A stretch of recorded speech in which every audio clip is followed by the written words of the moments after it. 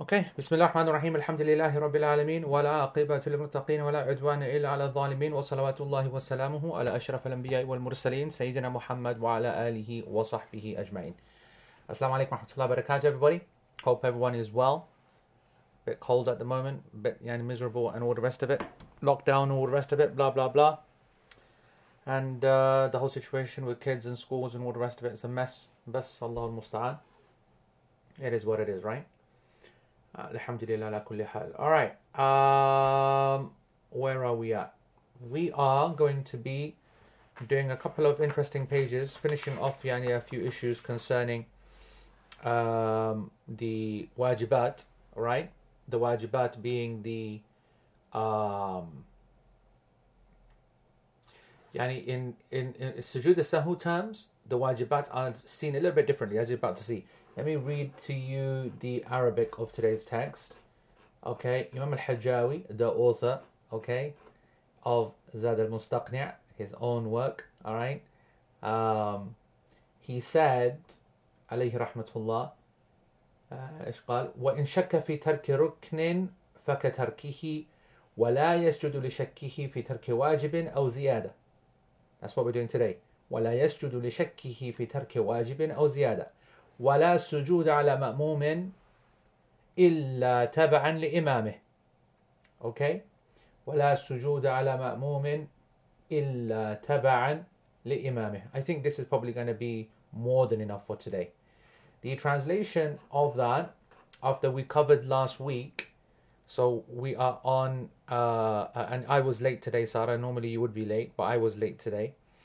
It's all going on. We're on 387 of the commentary. Is my volume low? I don't think the volume is low. I think everything is quite, yeah. All right. So we are,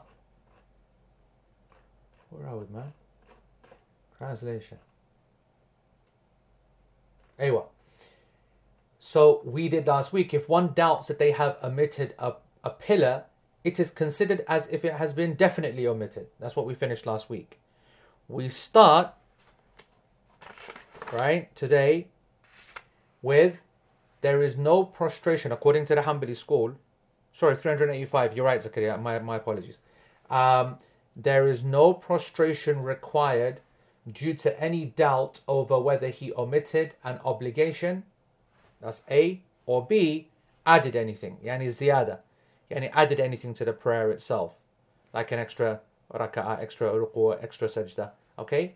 So according to the Hanabila, there is no prostration required if you doubt that you left an obligation or you doubt whether you added something to the prayer. The key word here is doubt. Obviously, if you know, then that's not the case. There is no prostration for the follower unless the imam does so. We're going to have a really, we're going to go into that in detail. That's what's going to make up today's lesson. It's not an easy issue actually, even for me. Long time I've not been comfortable with this scenario. We'll have a little discussion about that. All right. So let's start with what Sheikh Uthaymeen then starts with, at the top of 385, where he says that there is no, quoting Imam al-Hajjawi, there is no prostration required due to any doubt over whether he omitted an obligation. So Sheikh says, so for example, if he's not sure, like, did I pray the tashahhud or not? Okay, did I do it or not? بعد أن فارق محل, يعني, meaning that after that moment has gone. Okay, so we're talking about not during the moment. So, for example, this would be like if you're standing in the third rak'ah, right, of dhuhr, and you're thinking, did I do tashahhud or not? Just like right now, yeah? Did I stand straight up after my 2 rak'ah? Or did I, after my 2 rak'ah, I did tashahhud, then I stood up. And I'm in my Fatiha and I'm reading and I'm not sure. And I'm thinking, did I do tashahhud or not? The Hanbali school say that there is no sajda because this is a doubt. All right? And they said, they said there's no sajda. This is a bit further down the page for those who are following the Arabic. Okay, al-qawl al-thani. because they said that لأنه شك في سبب وجوب السجود وهو ترك التشهد ولا أصله عدم وجود السبب فينتفي عنه وجوب السجود وهذا هو المذهب. يعني the Sheikh quotes the Hanabila, and there is difference of opinion even in the Hanbali school on this issue. Let me just make it clear, let alone the other schools. But basically he's saying that there's no reason to doubt the performance of the tashahhud. So we should assume that the tashahhud should have been done, because this is after the act. After the act, there's no reason for us to why would you consider that you left it out? You need definite. And so you can see where they're thinking. And you might say, well, hold on, why is this different to last week then? Why is this different to the concept of the pillars? And one of the explanations given by the Hanabila is that they differentiate between the wajibat and the arkan, because they consider that all the hadith that are talking about the shak concerning, not all, but they consider the obligatory nature of having to make a sajda for missing a rukn, because the hadith talk about the arkan with respect to the arkan only. Not it's not applicable to the doubt concerning the sujood. Because if you think about the hadith that we covered last week, the Prophet ﷺ said if he's not sure whether he prayed 3 or 4, so then he goes with the lesser. 3 or 4 what? Units. Units are arkan, it's like big things, right? So the Hanabila are like, listen, this is talking about the big things. It's not talking about minor individual matters inside, like a wajib, minor, okay, relatively minor. So it's not talking about like a wajib. And the hadith is talking about the big things, like the whole unit, like the rukn, the absolute fundamentals. So this is actually some of the reasoning why they kind of differentiated between it. The second position, or another position, because this obviously has two opinions, is that no, if you doubt that you missed the wajib, i.e. that tashahhud, whilst you're standing in that third rak'ah, okay, then الشك في تركه كتركه. The doubt that you have missed out your wajib, your tashahhud, is like you left it out because you doubted it and you have to do the sajda sahwi. Obviously you don't go back, we've already covered that, right? You're not going to go back and do it again, because we've said that once you've moved, when it comes to obligations, once you've moved from its area, once you've moved on from its area, then you don't go back. Yeah? Whereas for a rukn, everything gets stopped right there. You go straight back to the rukn. That's the big difference, of course. So if you have doubted that you've missed the wajib, then that's basically like you've missed it. You're not going to go back, but afterwards you're going to do the the sajda. The sajda, of course, when I say afterwards, I mean after the prayer, but I don't mean after the taslim. It's going to be before the taslim, because whenever we miss out as an obligation, we said, then it's before. Whenever we've got doubt, it's before. Whenever we add something to the prayer, it's after. Whenever we have thought about the situation and then we're pretty sure we're okay, tahari is after the prayer. 4 scenarios, remember. So that's the position. What's their evidence? Their evidence is the principle that al-asl adam al-fi'l. That the basic principle, yes, sujood qabli. The basic principle is that you didn't do the action. That's the asl. The status quo is that you never did the action. And so if you doubt it, then you've doubted in something which the basic principle is that you never did it.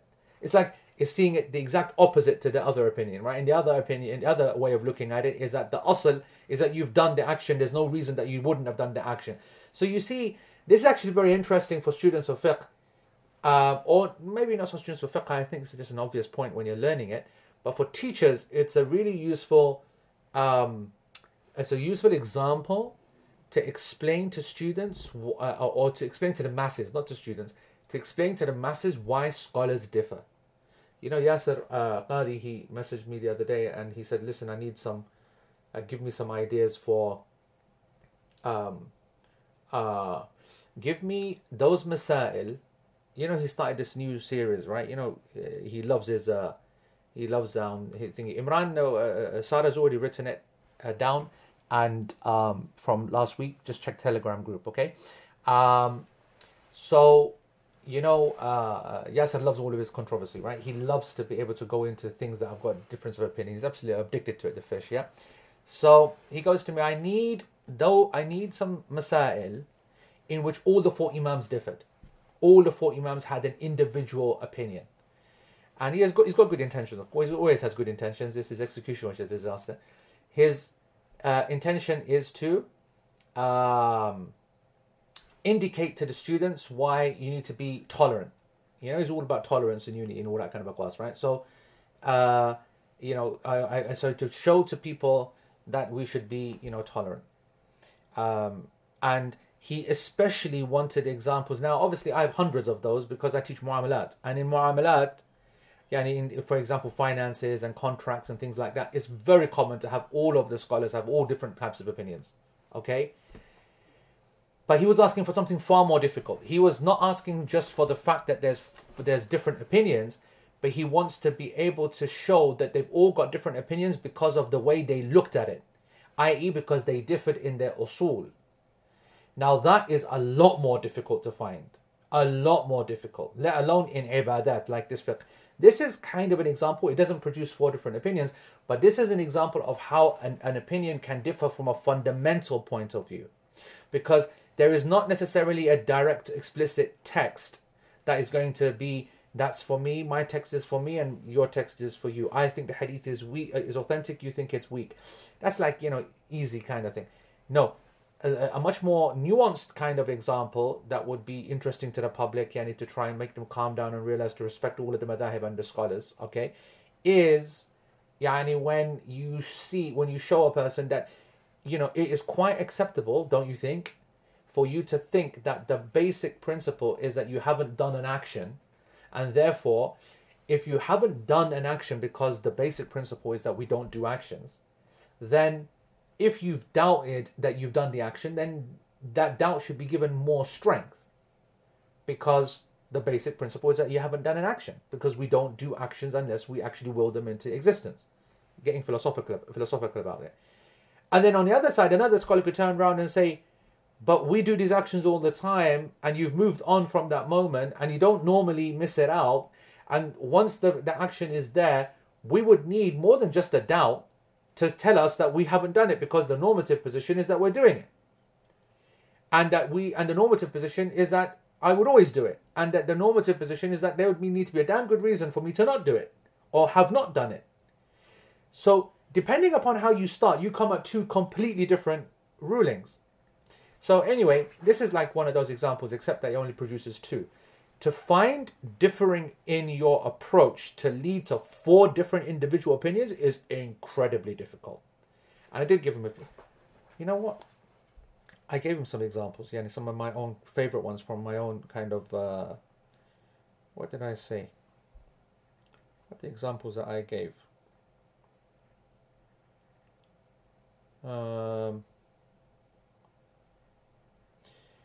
So, the positions of the hands in the prayer, okay? The movement of the finger in tashahhud. Although these are not great. There are four opinions. There are four opinion examples, but they're not the perfect golden example of four opinions with differing on usul. In some of these four positions of the imams, differing positions of the imams, the usul is pretty kind of maybe similar, but it's differing on hadith and availability of hadith and interpretation of hadith, which is of course a version of differing in usul, but not like the example I just gave, right? Which is a really good example. The movement of the finger in tashahhud, the minimum number of people required for a Jumu'ah, the minimum number of people required for Jumu'ah, they all have four different positions. These were the ones I took off the top of my head.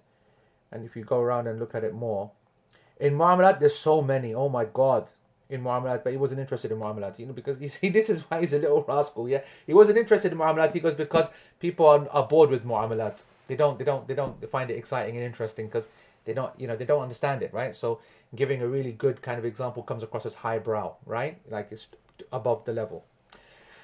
Honestly, man, missions, right? Anyway, so these are the two approaches. Now, Shaykh Uthaymeen, he says, he doesn't agree with either opinion. He's like, our opinion has already been established.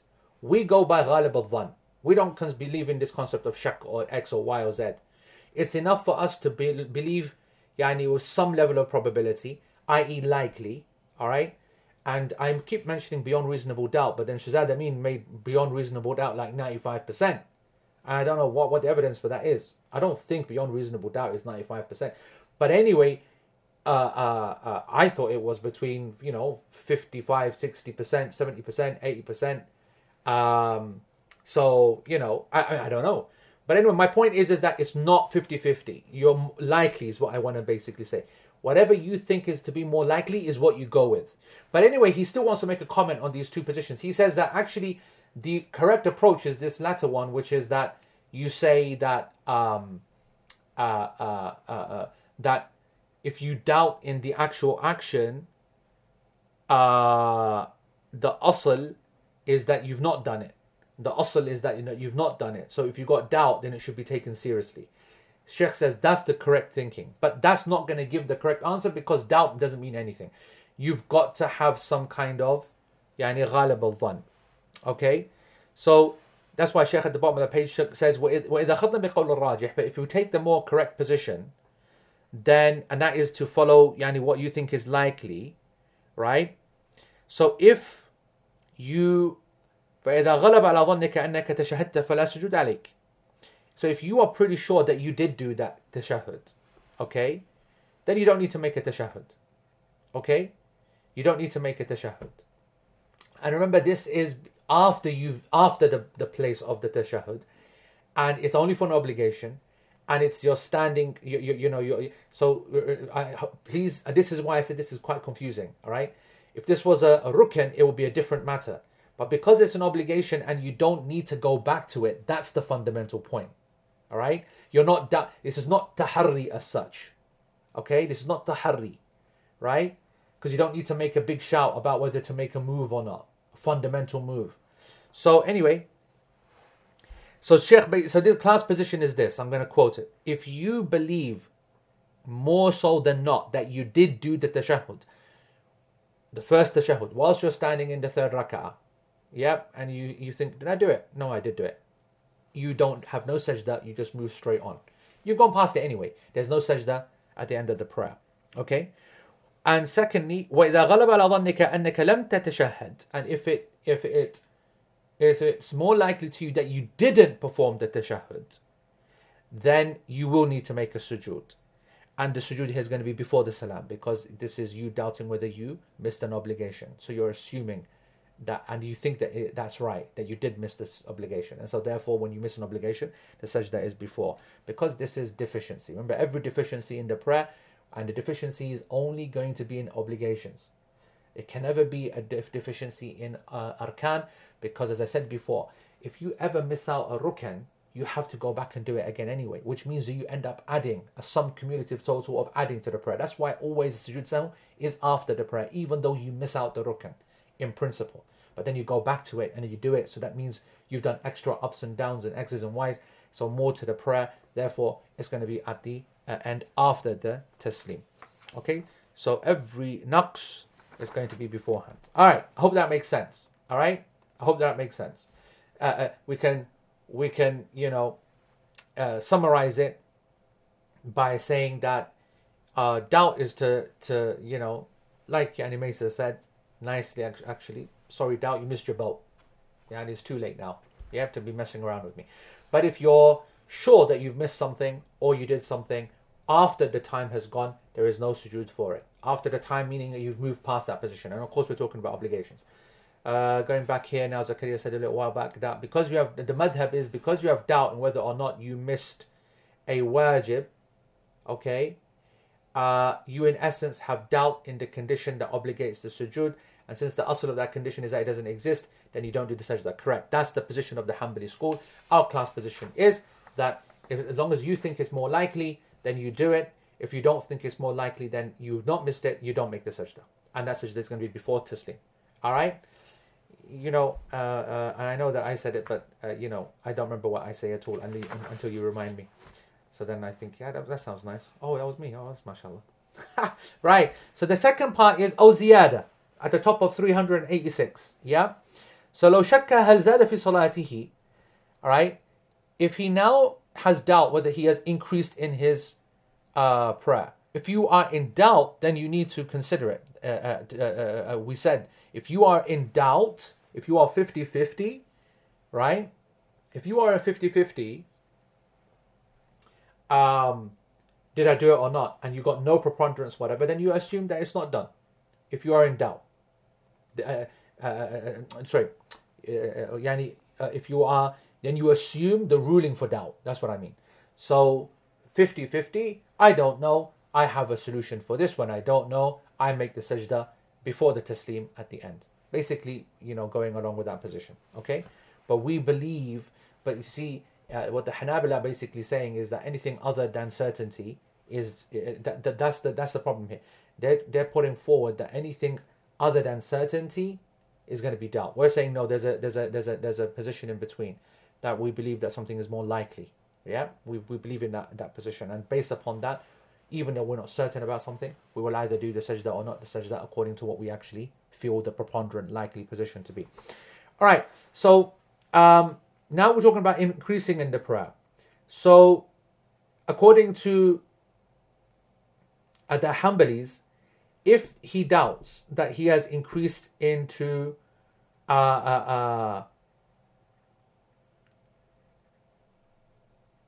if he doubts that he is added to the prayer, there is no sajda. That's the Hanbali position. Why? Because the asl is that you haven't done that increase. So why would you? Right? The asl is that you haven't increased the prayer, and you're doubting whether you've increased the prayer, so ignore it. That's basically the Hanbali position. And this, of course, is now more than just obligations, right? This is to do now with everything in the prayer. Arkan, okay? Serious matters in the prayer.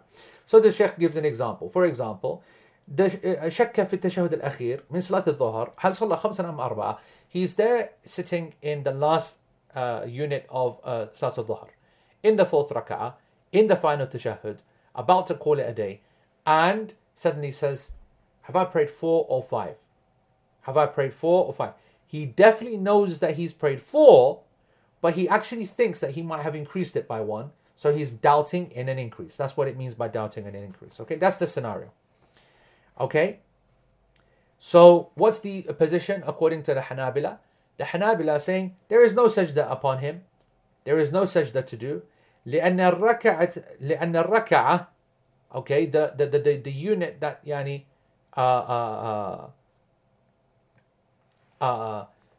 the minimum number of the 2 is 4, and there's no doubt about that. So he's got no doubt in his mind that he's definitely prayed 4.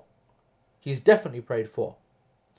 And now that he knows that he's definitely prayed 4, and the possibility is that he's prayed 5, but he's already gone past the point of making some adjustment or not. That's important. He's gone past the moment, right? So if he was coming up from the third, and standing up and thinking, is this now my 4th or my 5th? That's something else. He's in the moment. But now he's actually finished the 4th, and he's doubting whether he's prayed 4 or 5. Now, I know this gets all a bit funky, yeah? So, So he's now, but he knows for a fact that he's actually prayed 4, and he's gone past the point of no return as such.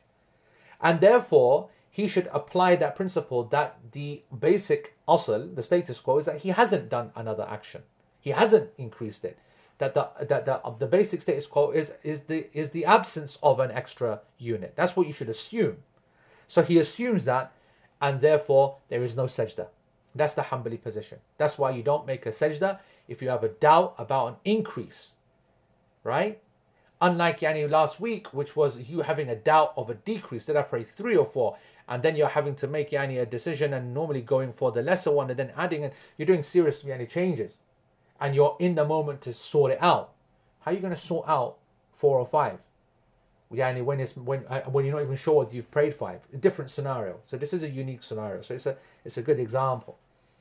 Now, Shaykh then adds, so you discard your shak, you throw away your doubt, and you don't even make sajda. You say, listen, I don't know whether 4 or 5, who knows, but I've definitely prayed 4. That's the main thing. Right? So ignore this 5 behavior and just finish the prayer. No sajda. That's the Hanbali position. All right? Sheikh continues, فَإِن تَيَقَّنَ, but if it becomes absolutely certain that he prayed 5, so he's now sitting there in the 4 rak'ah, okay, in the 4th, and he what he thinks is the 4th, and he now counts and he sees himself moving up and down, and he realizes the amount of times he got up after the first tashahhud, and he sees 3, and then he goes, oh my God, I have prayed 5. Yeah, I have prayed 5. So now he knows that he's prayed 5. Okay? Right? Now he has to make sujood al-sahwi. And that's going to be after. Okay? Because he's added something to the prayer. And he knows that he's added to the prayer. But then in fairness, the Hanbali position is not talking about that, right? The Hanbali position said doubt. If he's got doubt about it. But here now, I'm just adding, what Shaykh Uthaymeen's adding here is a point if you're certain. Just to make it clear. If you are certain, then you do need to then make that sajda. So there's a number of scenarios that come out of this, okay? Another number of scenarios or examples that we can give. So for example, the first scenario is if a person, or a number of options. إذا شك في الزيادة.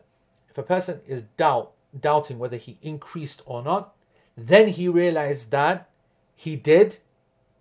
Yani he thought about it. Have I done 4 or 5? Thinks, and he's like at the end of the 4th. That's the main point.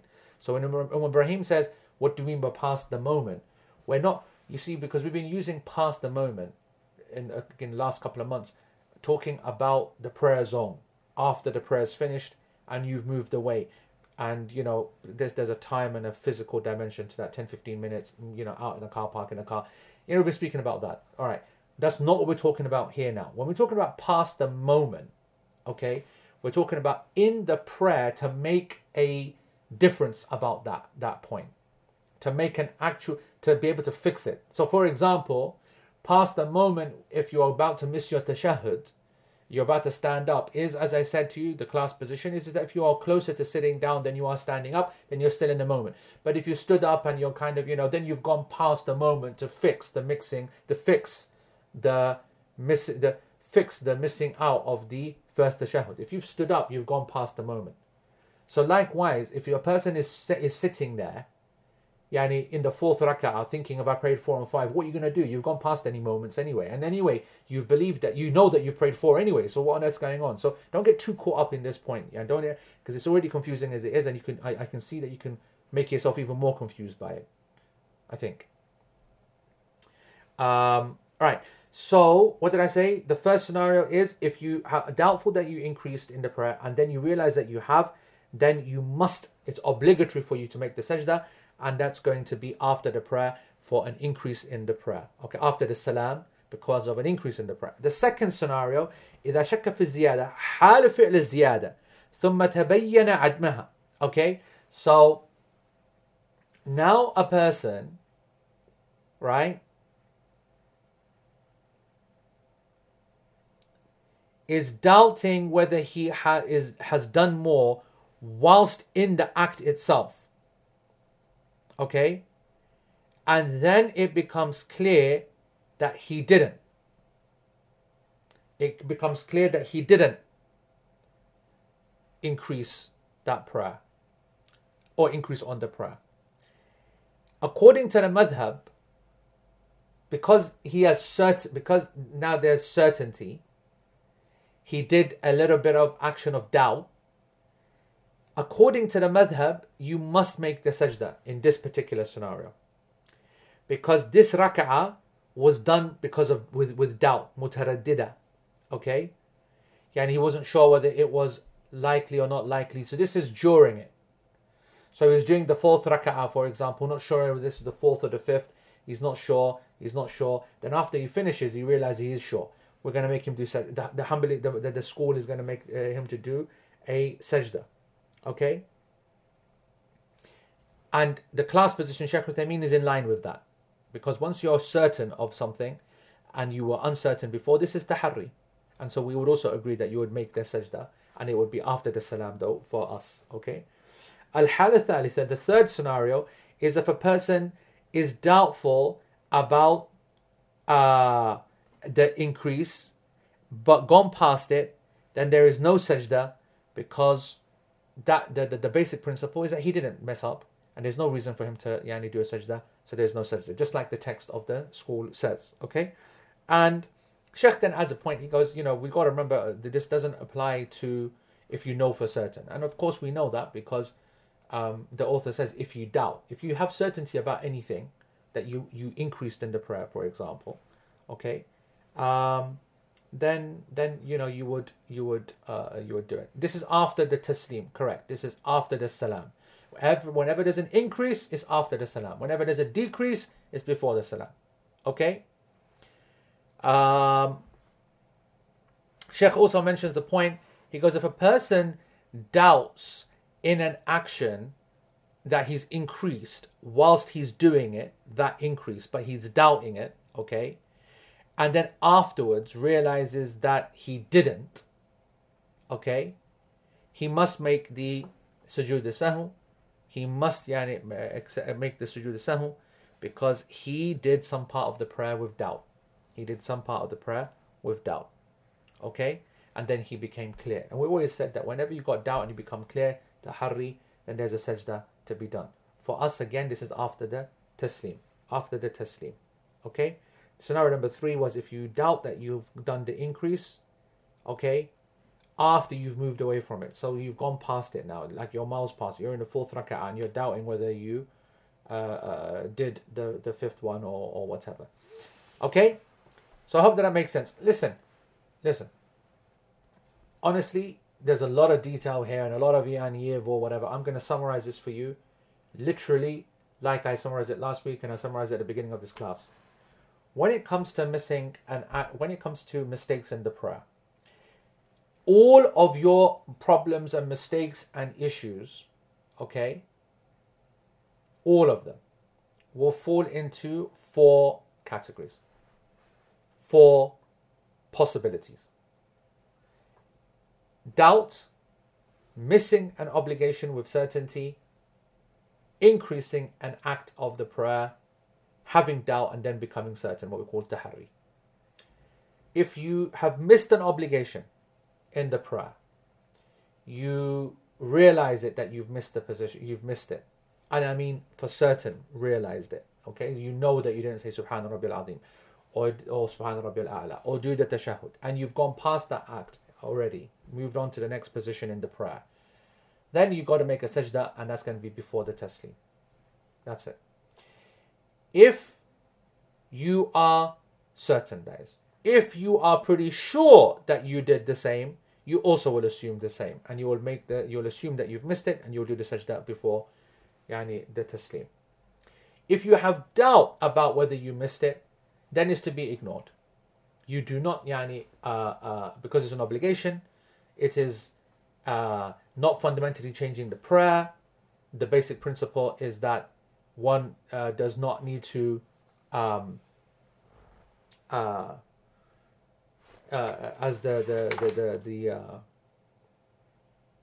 sorry. Just the last point I just want to edit. If a person has doubt and that they didn't do the prayer, they didn't do the wajib, and they're not sure about it, they're not it's not clear to them whether they did it or not, then they should not do the obligatory sujood sahw because of the doubt, and that's before the taslim. I might have messed this all up, by the way. I can't even remember now what I said in my explanation. Let me just start again just in case. If you know for certain that you missed an obligation and you've gone past its position, you've got to make sujood sahw before taslim. If you think that you've missed an obligation and you've gone past its position, then you've got to do sujood sahw. Then you go to sujood sahw, and that is before the taslim. And if you are not sure about you've missed an obligation or not, and you've gone past its position, then you should do the sujood sahw. Then you should do the sujood sahw. If you are within the moment, that's 3 kind of examples. If you are within the moment of nearly moving on, but you're closer to doing the obligation and you can catch it, then you do it and you don't do no sujood sahw. All of that is to do with doubt. All of that is to do with missing out on obligation. If you've done any doubt then that's also before the taslim. So all of doubt and missing out things, all of doubt in any part of the prayer and any missing out obligations, they're always before the taslim. If you ever add anything to the prayer or you miss out a rukn, then you will always do the sujood sahwi after the taslim. Always. Okay? If you doubt it about the arkan as well and you can't remember doing it, you need to take then the lesser number, and you will end up if it's arkan, this is the point, arkan, you will then go back to it, and once you go back to it, you will automatically add actions to it. That's why it will be after the prayer. And likewise, if you've come across a belief in your head or thought, you think that you've done this or you think you've done that, and then you think about it and you realize that you're okay, you realize that that you had some doubt but now you fixed it, you would then do the sujood sahwi afterwards as well. So you've got 2 before and 2 after. The 2 before the taslim, 2 after the taslim. And this has already been put into some tables already. And I can even share one from my own fiqh salah notes, which I wrote years ago. But Sarah did it, I think. But anyway, the point is that doubt and missing obligation before, adding to the prayer and doing tahari, becoming certain after having doubt before, then that is going to be after the taslim. That's a summary. That's all you need to know. Okay, folks? Right. And I will, and for all students, actually one of the students of Shaykh Uthaymeen, he summarized, not just from here, but from some of his fatwa that he used to give on the radio station and other programs on the issue of sujood sahwi. He summarized all of his teachings into a little kind of essay. Okay, and it's called thingy, and it's a very well known piece in Arabic, and I'm pretty sure it's available in English as well, and it is a very good summary of this entire chapter. Okay, and I will find it and I will put it in the group, because I think I do have it somewhere. I have the Arabic, maybe I might even have the English, but the English translation, I remember reading it years ago. Okay, and it's fine, and this will make it super clear. It will make it super clear. But we needed to go through the evidences ourselves, because that's just lazy, just going through a translated document. Okay? Right. Let's now go on to وَلَا سُجُود. Okay? وَلَا سُجُود عَلَى مَأْمُومٍ إِلَّا تَبَعًا لِإِمَامِهِ. Let's actually do a couple of questions before we do this. Should the sajda sahwi be made for each mistake? I.e., you made a mistake in the first rak'ah of the Tahajjud. So first of all, this is coming up later. All right, in terms of how many and so on and so forth. Okay, and I want to take that in its right kind of place. You make a mistake in the first rak'ah of the Tahajjud, but forget to do the sajda after the set of 2 rak'ah. You proceed, then make another mistake in, say, the 6th rak'ah, reminding you of the first mistake. Do you then make sajda sahwi twice? I think that's a bit different. If that's the same prayer, it's only going to be 1. But if you've got different ones, then there'll be multiple. But we will cover that. Okay, Asma, we will definitely cover that. Only in case of doubt on an obligation past the moment, we don't do a sajda sahwi. If you've got doubt of an obligation past the moment, we will do sajda sahwi. Okay? If you are in a scenario where you believe that you've missed something out, but you're not sure, okay, then we will. My head is spinning, by the way. So I hope that I've got that right, and I haven't contradicted myself of something what I've already said before. But those who are writing notes will be able to see that, because I'm not being able to speak at all. All right. But that's my position. Right, where are we now? Let's look at Sarah's summary. If you doubt within the moment about doing an obligation, do the obligation and no sajda. That's right. That's right. Missing an obligation with certainty. I don't, man. That's the problem. Have any coke? Missing an obligation with certainty after the moment, sajda before taslim. Missing an obligation, most likely after the moment. Meaning you think it's most likely after the moment, sajda before taslim. Missing an obligation with doubt and unsure about it after the moment, sajda before taslim because of praying with doubt. That's excellent. Sarah, that's absolutely excellent. That's exactly, so you see something in text is always better than person just mising it out. If you add it to the prayer, sajda after taslim. If you miss a rukn, you go back to the rukn sajda after the taslim. If you're unsure and you make taharri, again, taharri is you're not sure, then you sit, you count, you go, oh, I'm alright. Then sajda after the taslim. That sajda is almost like to say, I let myself down a little bit, I need to be better. That is the perfect summary. What Sarah has just done here is the perfect summary. End of Bismillah, mashallah, tabarak ar-Rahman. I always said that the Egyptians, they do have a use. They take time to come through. It takes us a little bit of a while, for us to realize them, but they do have a value. It's not very much, but it's something. And in a world of nothing, something is a lot. Something is a lot. Dahil Masr. Right. There is no prostration for the follower unless the Imam does so. Okay? Unless the Imam does so. This is really interesting. A lot of it is quite easy. Right? But then it gets a bit complicated. I love Egyptians, I just want to say. Right.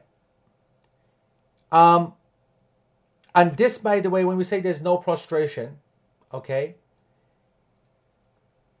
when we say no prostration, we mean no, not for shak, not for ziyada, not for naqs. We're talking pretty much all of the sujood. Why is that? Because the Nabi sallallahu alayhi wa sallam said, إِنَّمَا جُعِلَ الْإِمَامُ لِيُؤْتَمَّ بِهِ فَلَا تَخْتَلِفُوا عَلَيْهِ. Hadith which is sahih. Let me give you the reference, page 67. This is about as authentic a hadith as it gets. Hadith. أمنوا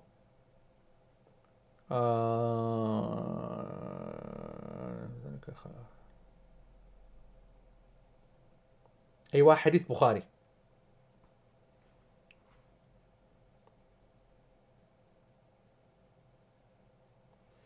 Hadith Bukhari, hadith number 780. Okay, right. So the translation of the hadith is that indeed the Imam has been placed to be followed. The Imam has been placed in front of you, or has been made to be followed, or has been placed in front of you to be followed. So do not differ from him. Don't go off on your own little thing. Okay? Obviously, we talked about the exceptions to that earlier on. In those scenarios where there's absolute certainty that he messed up the prayer. That was a couple of months ago, but don't bring that into it. Okay? But that's because that's an obligatory nature of absolute certainty from the whole crowd. It's not you just making your own judgment call. This is the whole audience, the whole ma'mum, the whole musallin, absolute certain, and he's messed up, and then of course you go and you separate. But that's like a very rare scenario. Remember, let me also emphasize that even if a person believed that but wasn't sure, right, wasn't sure about it, then he'd be okay to carry on, right? To obligate a person to separate from the prayer requires a big shout, and that shout is not something which is easy to justify. Okay? Anyway, now sujood as-sahw is something which is wajib. It's not a rukn of the prayer. It's a wajib in itself. And there's a basic qaida, fiqhiyya, a maxim. Okay? Hamza will enjoy this one. Al-wajib yasqut 'an al-ma'mum min ajli mutaba'at al-imam. That the obligations are pardoned when following the imam. Okay? Meaning that when a person is not when he misses out the obligations, like he forgets to say Subhana Rabbil A'la, or he forgets to do something else, but he's following the imam. When I teach fiqh salah, I put it in a much more kind of friendlier way. The imam and the barakah of being in a jama'ah is more than just a reward. He soaks up all your mistakes. He picks it all up. Everything that you forget, poor quality salah, just poor spirituality, poor khushu, you still get the reward of the jama'ah. And then from a legal point of view as well, if you mess up inside the prayer, then he's going to soak that up as well. So if you don't say certain things, and also it's not just so neat and convenient as saying it's just the obligation. Sometimes the odd rukn as well, right? Like in exceptional circumstances, like we know that if you catch the imam in ruku', you haven't, for example, said any of this obligatory Subhana Rabbil Azeems with the imam and you've still got the ruku'. Even more than that, the Takbirat al-Ihram with the imam you didn't even get. Even more than that, you didn't even recite Surah Al-Fatiha, which is like from the most emphasized arkan in the prayer. And I want you to know, I want you to feel that when you're praying behind an imam, one of the great reasons to pray behind the imam, they got your back big time, big time. They're covering lots and lots of different scenarios for you. All right, but there are limits, and that's what we need to try and oh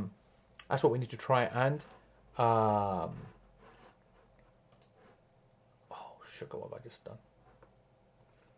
Okay, I clicked on the thingy to check that that's the one that I remember, and I've now gone off the portal.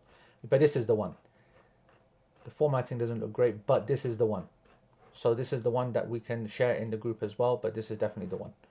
Okay, folks? So, I hope I'm still here, because I completely left the portal. Yeah, I am, yeah. Okay, good. Right.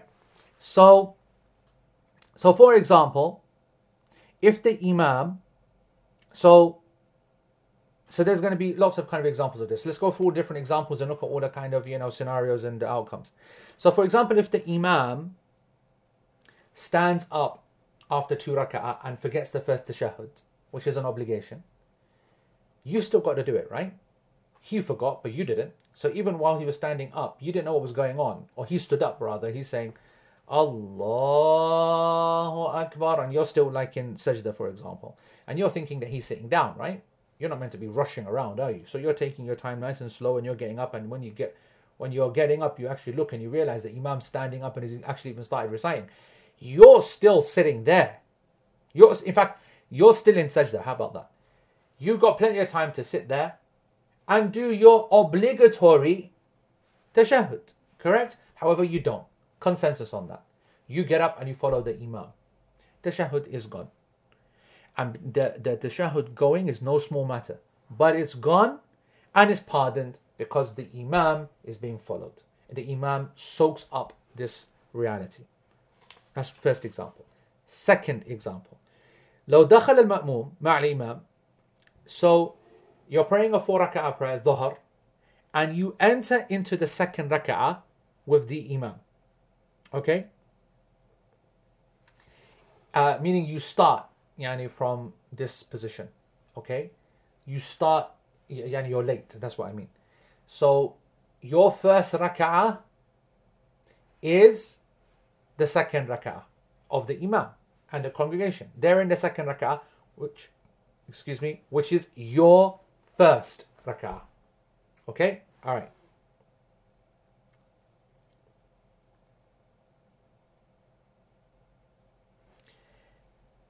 Your proper tashahhud al-awwal, your first tashahhud,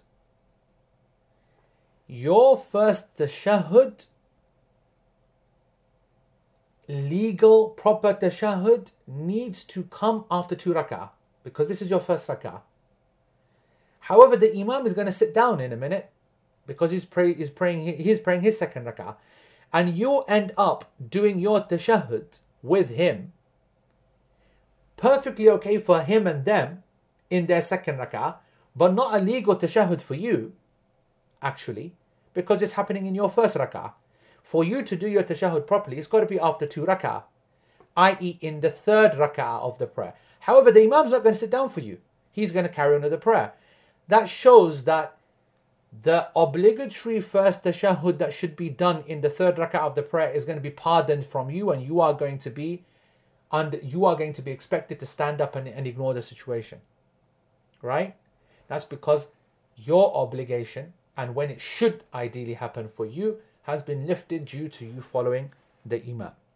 Okay? It is obligatory to stand with him and to sit with him, etc., etc., etc. So, Sheikh says, فَإِذَا كَانَ الْوَاجِبْ يَسْقُطْ عَنِ الْمَأْمُومِ. So, if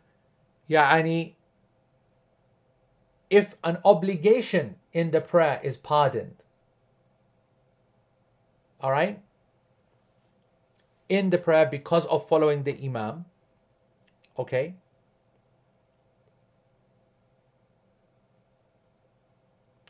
sujood sahwi itself is also obligatory. So this also is something which a person does not need to do because of the mutaba'ah, because of the following of the Imam. That yani you having to fix that. And that has been lifted just like the obligation itself was lifted. That's why even though you're in the wrong place and the wrong whatever, yeah, it's actually been covered by the Imam. Okay? And it is essential though. It is essential though. Okay? That nothing is left out of the prayer. What does that mean? We're at the top of page 388. Now I want you to understand that you must have started the prayer with the Imam. And when I say start the prayer with the Imam, I mean that there is nothing that needs to be made up afterwards. You can't be masbuq. If you are masbuq, yeah, what does that mean? It means the one who has missed the first rak'ah. Okay? Yani, missed the first rak'ah means that you missed the ruku'. And that therefore after the salah you've got something to make up. Either 1 rak'ah, 2 rak'ah, 3 rak'ah, etc. All of this rule is based upon that. You have to have joined the Imam and caught him in the first rak'ah and nothing to make up after the prayer. That's the condition. If you have missed that first rak'ah or any more than that, then the rules are entirely different. And not only the rules entirely different, you will almost always, if there are mistakes in the prayer, remaining prayer, do have to make sujood al-sahwi, even though you're praying in a congregation. And that's going to be at the end of your prayer, when everybody else is gone and you're still making things up. I hope that makes sense. Let me give you the examples to make it clear. So for example, there's a person, he is behind the Imam in the prayer. He's a ma'moom, he's a musalli, ma'moom, and a follower. And he forgets to say Subhana Rabbi al-Azim in the ruku'. He doesn't say Subhana Rabbi al-Azim. Now Subhana Rabbi al-Azim, at least once, is an obligation from the wajibat of salah. He's forgotten it. However, he is praying behind the Imam from the beginning. He did Allahu Akbar with him, he's absolutely from the beginning. Or he came a bit late and joined in Fatiha. Or even worse, he came and he joined him in the ruku', but he still caught the first rak'ah. This person does not have to make sujood al-sahwi. If he was praying by himself, he would have to do sujood al-sahwi because he missed out on obligation. Because he's praying behind the Imam and he didn't miss any part of the prayer, he does not have to do sujood al-sahwi. That's point one. That's an example. Another example. If he came in the second rak'ah, missed the first rak'ah behind the Imam, and in that second or third rak'ah, whatever one, he missed an obligation, like Subhana Rabbil Azim in the ruku'. In this scenario, he now has to, after the Imam gives Assalamu alaikum rahmatullah, he stands up and carries on his prayer. He goes Allahu Akbar and he starts reciting Fatiha Bismillahirrahmanirrahim because he's got to make up another rak'ah. In this scenario, he has to do sujood al-sahwi at the end of his prayer. At the end of his prayer, his own. They might have gone, they might still be there, it doesn't matter. Why? Because in this scenario, the hadith does not apply now. And Nabi sallallahu alayhi wa sallam said, وَلَا تَخْتَلِفُوا عَلَيْهِ. Do not differ from him. If you were praying behind an Imam whilst you are all together, and you know, everybody goes, Assalamu alaikum wa rahmatullah, Assalamu alaikum wa rahmatullah, and you, yani, there, you go, Assalamu alaikum wa rahmatullah, Allahu Akbar, right? Or even before, or let's say before the salam, actually, to make it easier, right? At that moment, you've differed from the Imam. You've differed in the structure of the prayer and everything. Yani, and it's fitna, and that's disrespectful, and it's not allowed, and you're going against the hadith, and everything, right? Now, if the prayer is gone and done, by definition you're differing from the Imam, because you're standing up, and the nature of your prayer is going to be different, and longer, and maybe shorter, and blah. He's not even there, the Jama'ah is not even there, you might have 3 rak'ah to make up. You're not differing from the Imam. And when I say not differing, I mean obviously you're differing, but you're not causing the difference, if that makes sense. You're not creating the problem. You are an obligatory different person now, and now you take individual responsibility. It's like I say that you lose the protection of the imam. Once that you've got to make prayer up, you've lost the protection of the imam. It's similar like when we talked about in the chapter of the sutra, right? We said that when you're praying behind the imam, all right, then people can go up and down, up and down, up and down. And if you're on one of these really long kind of lines, and you join the prayer super late, and you're like, in some of these mosques, like, especially if you go to the haram and you join the jama'ah late, you're miles from the imam. As soon as the imam says, Assalamu alaikum wa rahmatullah, you are now naked. You are now not protected anymore. Now you've got to start protecting your prayer zone now. You get what I'm trying to say? Because people are now walking up and down. You've lost his protection. Similarly, if you are going to have to get up now, and you've lost physical protection, you've lost like a legal protection, and you lost a spiritual protection as well. You make any mistakes, you've got to make such a sound. All right? Okay? I hope that makes sense.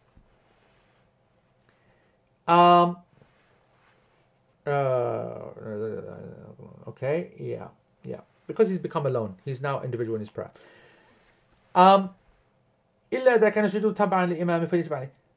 So, now, also likewise, the statement says there's no prostration for the follower unless the imam does so. And what that means, unless the imam does so, it means that even if he didn't make the mistake himself, right, then he needs to do it.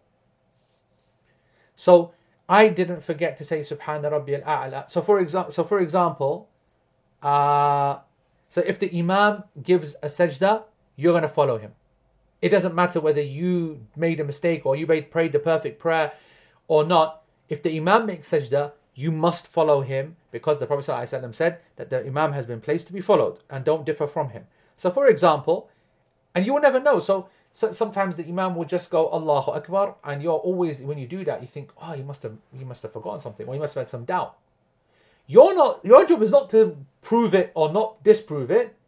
He might be charitable and turn around afterwards and say, yeah guys, I forgot to say Subhana Rabbil A'la in my sajda. You would never know that, because you don't hear that aloud anyway. Only he can make that decision. That's why you always follow the imam. When he makes a sajda, you follow him. If he doesn't make the sajda, you follow him. You don't know. So that's an important thing. It's not dependent upon your quality of the prayer. It's not dependent upon you. Okay? Now, Sheikh now mentions something interesting. And this is difficult for me. Sheikh says this is all about, when you say is this the class position, what we're talking about? Oh no, this is the class position, yeah. This is a position that all the scholars accept, by the way. That the imam protects the shisma, the ma'mum, the musalli. That's the imam's, that's a widespread position.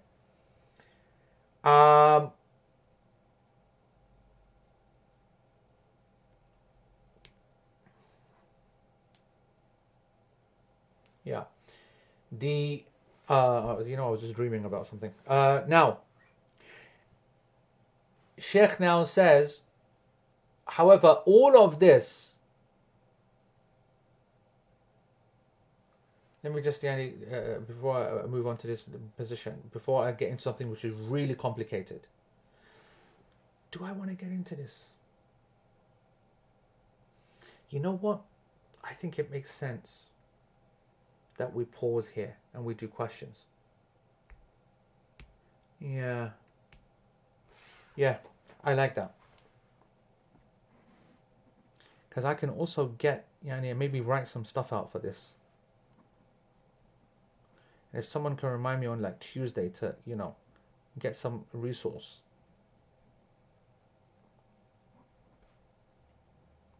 I think that's going to work out much better for everyone. For me and the explanation and everything. Okay? Yeah. So let's just do some of the questions here, folks. Okay, if you've got questions now on this subject, let's finish that off. Okay? Rehan, it's not just a long point. Alright? It's actually very doubtful. I not comfortable with this issue.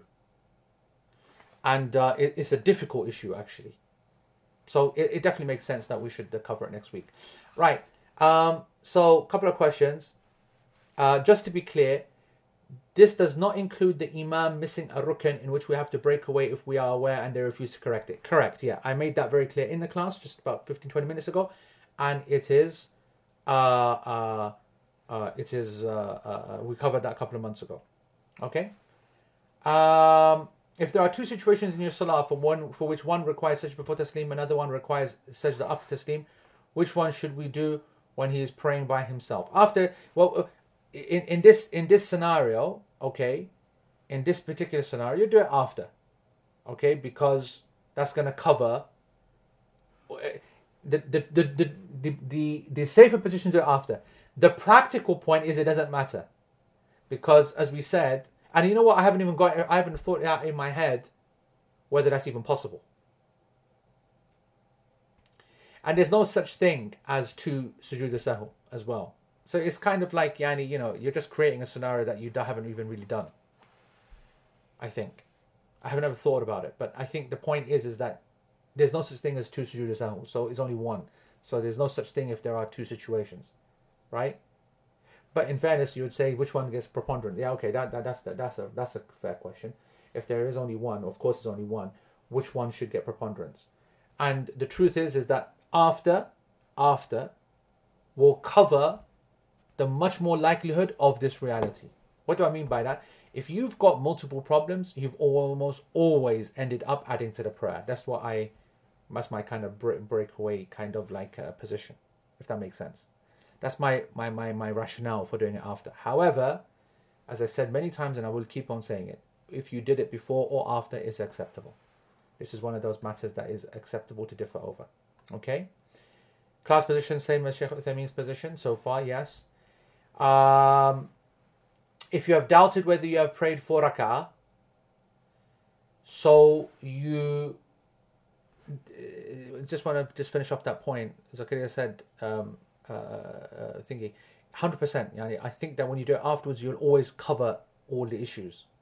But anyway, regardless, if you have doubted whether you have prayed 4 rak'ah, so you stand up and then you are sure that you've actually prayed 4, do you continue the rak'ah, finish it, and then do sajda sahw? Correct. After. This is tahari. Okay? Afterwards. If one forgets to do sajda and does realize it later, should the salah be repeated? Oh, I said this last week. That's coming up next week. Or that's coming up in a couple of weeks, and the answer is no. Okay? The salah is not repeated. In the Maliki madhab, a person can join the salah and stay completely silent, not even doing a bit of dhikr, other than takbir tahreem and one taslim, and the salah is valid. The imam literally takes care of everything. So, this is not a million miles away from the Hanafi school as well. Alright? And a number of scholars actually, because of some hadith about the power of the imam. Right? But a number of scholars, they considered some of these hadith to be weak. I know that lots of people asking any random questions in the Telegram group. If you want to put them here, then do it now. Okay? We've got a few minutes to give to some questions. Okay? Right. So the general maxim, obligations for the follower. Obligations for the follower in a jama'ah are pardoned in favor of following the imam. Sajda sahwi is itself wajib, so no sajda sahwi without doubt, addition or deficiency if one is praying behind the imam, except in absolute certainty as covered in previous lessons, unless the imam himself does a sajda, then the ma'mum must follow the imam, because you don't know, right? If the imam misses a wajib and the ma'mum is certain the imam missed the wajib, they follow the imam. Yes, if one joins the jama'ah, if the imam misses a wajib and the ma'mum is certain the imam missed the wajib, they follow the imam.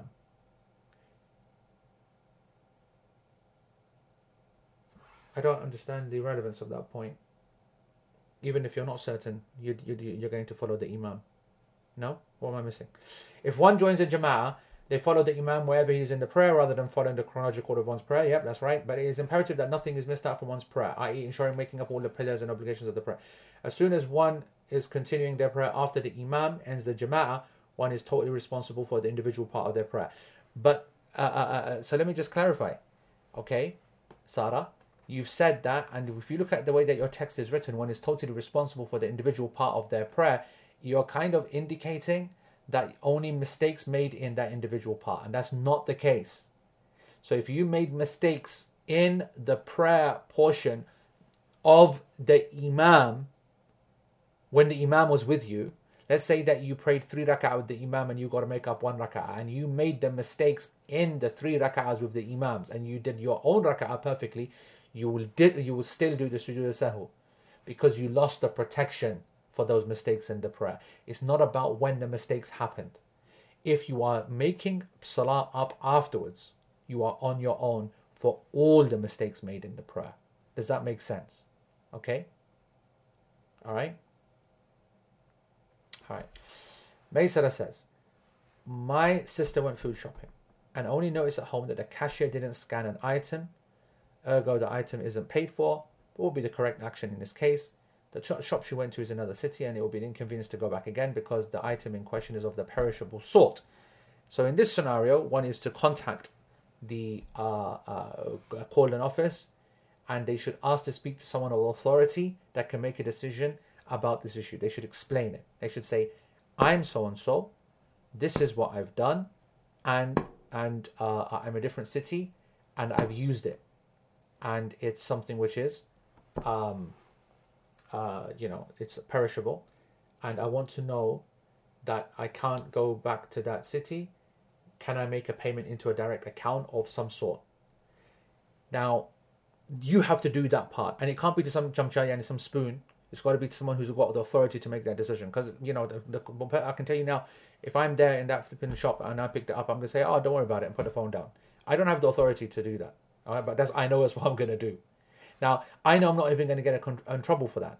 Okay, because I know that's what my manager would do, but that's what it is. Now, I just want you to know that they factor in their budgets for this happening, and they're almost definitely going to let you off. But you need to put your effort in to say, can I just make a payment? And let them say, no, it's okay, don't worry, thank you for being honest, and all the rest of it. You've got to go through the process. Okay? What if your waswas turns you into a regular sajda sahwi doer to the point that's almost becoming of your prayer? How do you deal with this? You deal with this with the same way of waswas. There's no difference. This is all a disease. This is all a major, major problem. And everything that we've said before about dealing with the waswas is how you've got to deal with it. Like, obviously, I don't know how much I covered or not, but it's got to be, we've spoken about that a lot. Someone's going to have to show the references. Have I done a review of the Oxford vaccine? No, because anyone who's been following, this year and me and COVID and all the different things that have popped up, whether it was right at the beginning of the Espran LP, we were justifying and explaining to people the sunnah of how to sneeze and how to social distance from the sunnah. Remember that. That's when people weren't even taking COVID seriously, right? Then, of course, COVID and about making sure that we've got our wills, and then of course the funerals and everything. So everything is based upon its right time. So anyone who's been following the latest part, which is vaccines, you'll know that I'm really upset with AstraZeneca and Oxford University. Not least for the fact that I've got money in that company, and they've been so rubbish. So rubbish. Like, so poor quality. You know when you see someone who don't know what they're doing?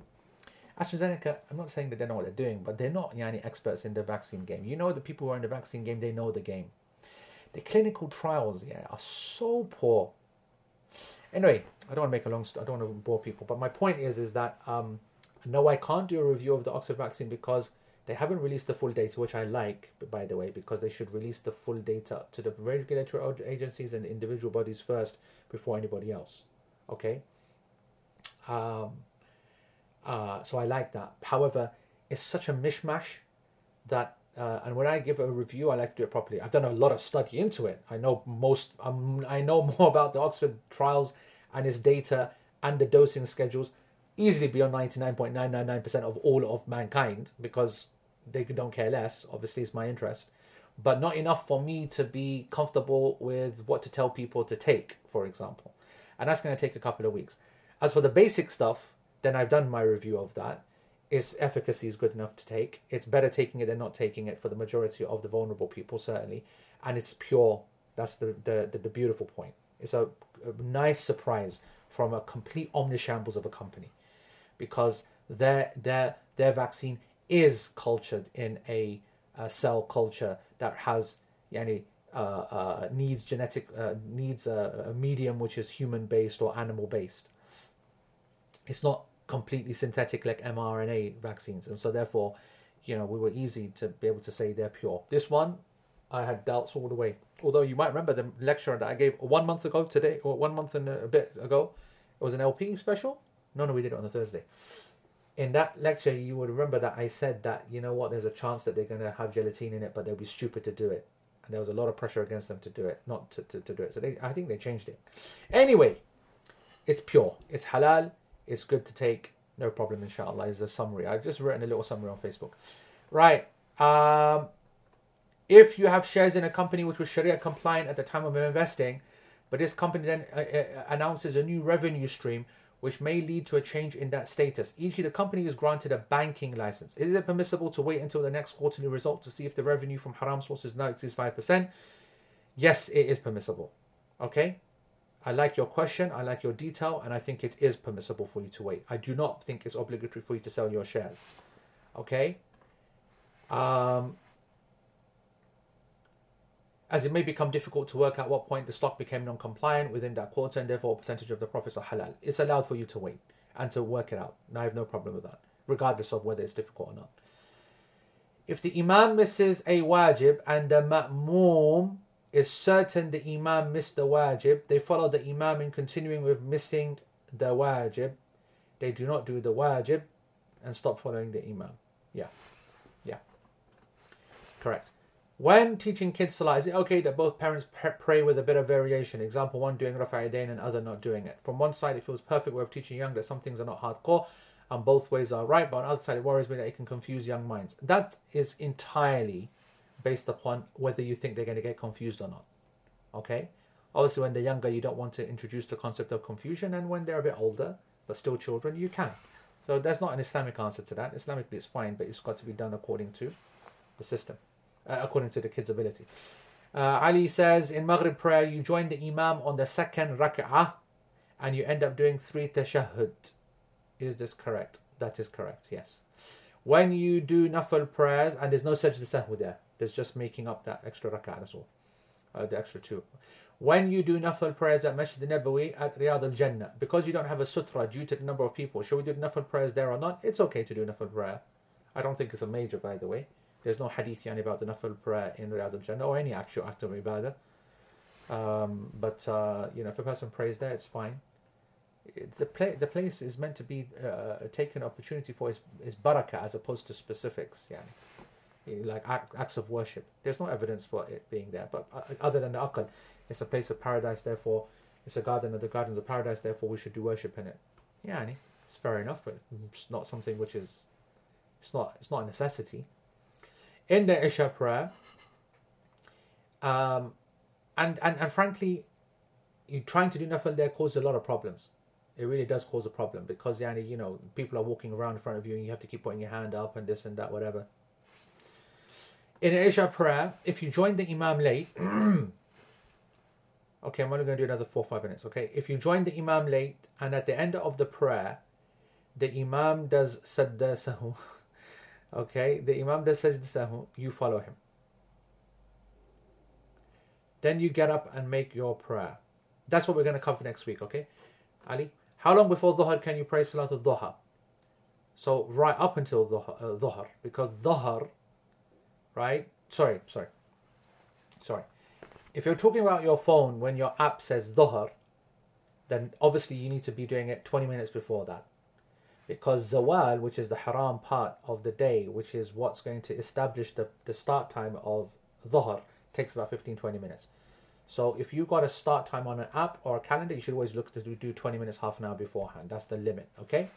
Go back to the prayer times. We've done a lot of that in detail. Anush is LP special session request after the Sajda Sahwu section is finished. Maybe post-COVID Muslim community issues or masjid issues or fireside chat. Maybe we can do that, yeah. I have no problem with that, inshallah. Question, sorry if this has been covered before. Ruling on having dolls, young children. All of it's covered before. Behave yourself, Sarah, okay? It's in the notes. No problem, no problem, and no problem, inshallah, with all of those answers. Details are in the notes. Can you please clarify what you mean by before taslim, after at-tahiyat, and after taslim, after Salat Ibrahimiyya? No. I explained this last week. Before taslim means before you say Assalamu alaikum wa rahmatullah. So after you've finished everything that you want to say in your prayer, all of your Allahumma salli ala Muhammad, all of your dua, whatever your dua you say, just before you're about to say and finish the prayer, Assalamu alaikum wa rahmatullah, just before then, you go into 2 sajda. That's what it means to do the sujood as-sahwi before taslim. After taslim is exactly the same thing. You've reached the absolute end of the prayer, finished everything, and then you finish it. You say Assalamu alaikum wa rahmatullah as if you're about to walk off. And then, after 1 taslim, you do 2 sajda. Okay? Alright. From a Islamic perspective, can it be said due to what is happening to the Muslims in China, it is an action of reward for not investing into Chinese companies who have links with the Chinese government? Yes, I believe it is rewarded if a person believes that they are trying to punish Chinese businesses or the government or the state by reduction of taxes or whatever, and they want a reward for it. To do it for the sake of Allah subhanahu wa ta'ala, to show solidarity, I think they'll get rewarded for it. Is it an actual effective thing to do? Is it true? Does it work? That's something else. That's a political question. It's something of doubt. That's something which we don't know. But would a person get rewarded for that? In my opinion, I think they would be. Has there been fatwa on working in animation? I think I did. I think that I did in the section. It's a very detailed issue. Maybe even also on Faith IQ. Myself, I think I've covered it in Faith IQ as well. Maybe. If I haven't, Sheikh Walid did. Yeah. If one uses a brush for the hair... Okay, no more questions, folks, okay? If one uses a brush for the hair that has hair from a wild pig, is it allowed to be used? This was not mentioned in the class of tanning. I mean, it's obviously best to avoid it because the majority of scholars do not consider the pig to be able to be tanned. However, I think it's flexible. If it's been absolutely tanned, or it's now gone to a whole different level of a different substance, and one cannot determine its nature, then we can do it. We can use it, but it's best to avoid it. Okay. What if one of your students decide to do the wudu on the Riyadh al-Jannah on your watch? They get a slap like that guy who did that got. Okay. Close family member always paints humans and animals. Yeah, it's not good, man. It's just risky, that is, isn't it? Okay, it's just risky. I don't want to say it is haram. Okay, I'm of the more liberal opinion. I've covered this in so much detail, man. Okay, painting humans, this, that, etc., etc. And I don't think it's haram, but I'm in the absolute minority. Okay. Absolute minority. I wish I knew what Bob Ross is, but I have no idea. No, Umar Ibrahim, I wish that he wouldn't do a session because he's done maybe 7 sessions on that. Alright? How can you show how exactly to do sajda after taslim? Zara, what's going on, bro? How many times have we done this, man? Right. اللهم صل على محمد وعلى آل محمد كما صليت على إبراهيم وعلى آل إبراهيم إنك حميد مجيد اللهم بارك على محمد ربي اغفر وارحم اللهم إنا أعوذ بك من عذاب القبر وعذاب جهنم وعذاب الشتم. Okay, done. Assalamu alaikum wa rahmatullah. Allahu Akbar. Subhana Rabbi al-A'la. Subhana Rabbi al-A'la. Subhana Rabbi al-A'la. Allahu Akbar. Rabbi aghfirli. Rabbi aghfirli. Allahu Akbar. Subhana Rabbi al-A'la. Subhana Rabbi al-A'la. Subhana Rabbi al-A'la. Allahu Akbar. Assalamu alaikum wa rahmatullah. Assalamu alaikum wa rahmatullah. That's after taslim. Okay?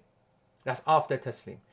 As for Rabbi aghfirli, Rabbi aghfirli, that's a difference of the opinion, of the difference between the scholars. Some said that everything that happens in sajda should happen here. I like to say it all the time in between the sajda. If a person didn't though, it's not a problem. It's sunnah anyway, of course. Alright? Okay, folks. That is it. We are done. Jazakumullah khair. Bob Ross is an amazing nature painter, apparently. Take care, folks. Subhanakallahumma bihamdika ashhadu an la ilaha illa anta astaghfiruka Allahumma wa atubu ilayk. To the greatest picture in history. Wassalamu alaikum wa rahmatullahi wa barakatuh. Allahu Akbar. Allah, look at those cheeks. Oh, give me some of those cheeks. Yes, bro. Give me tweak those cheeks.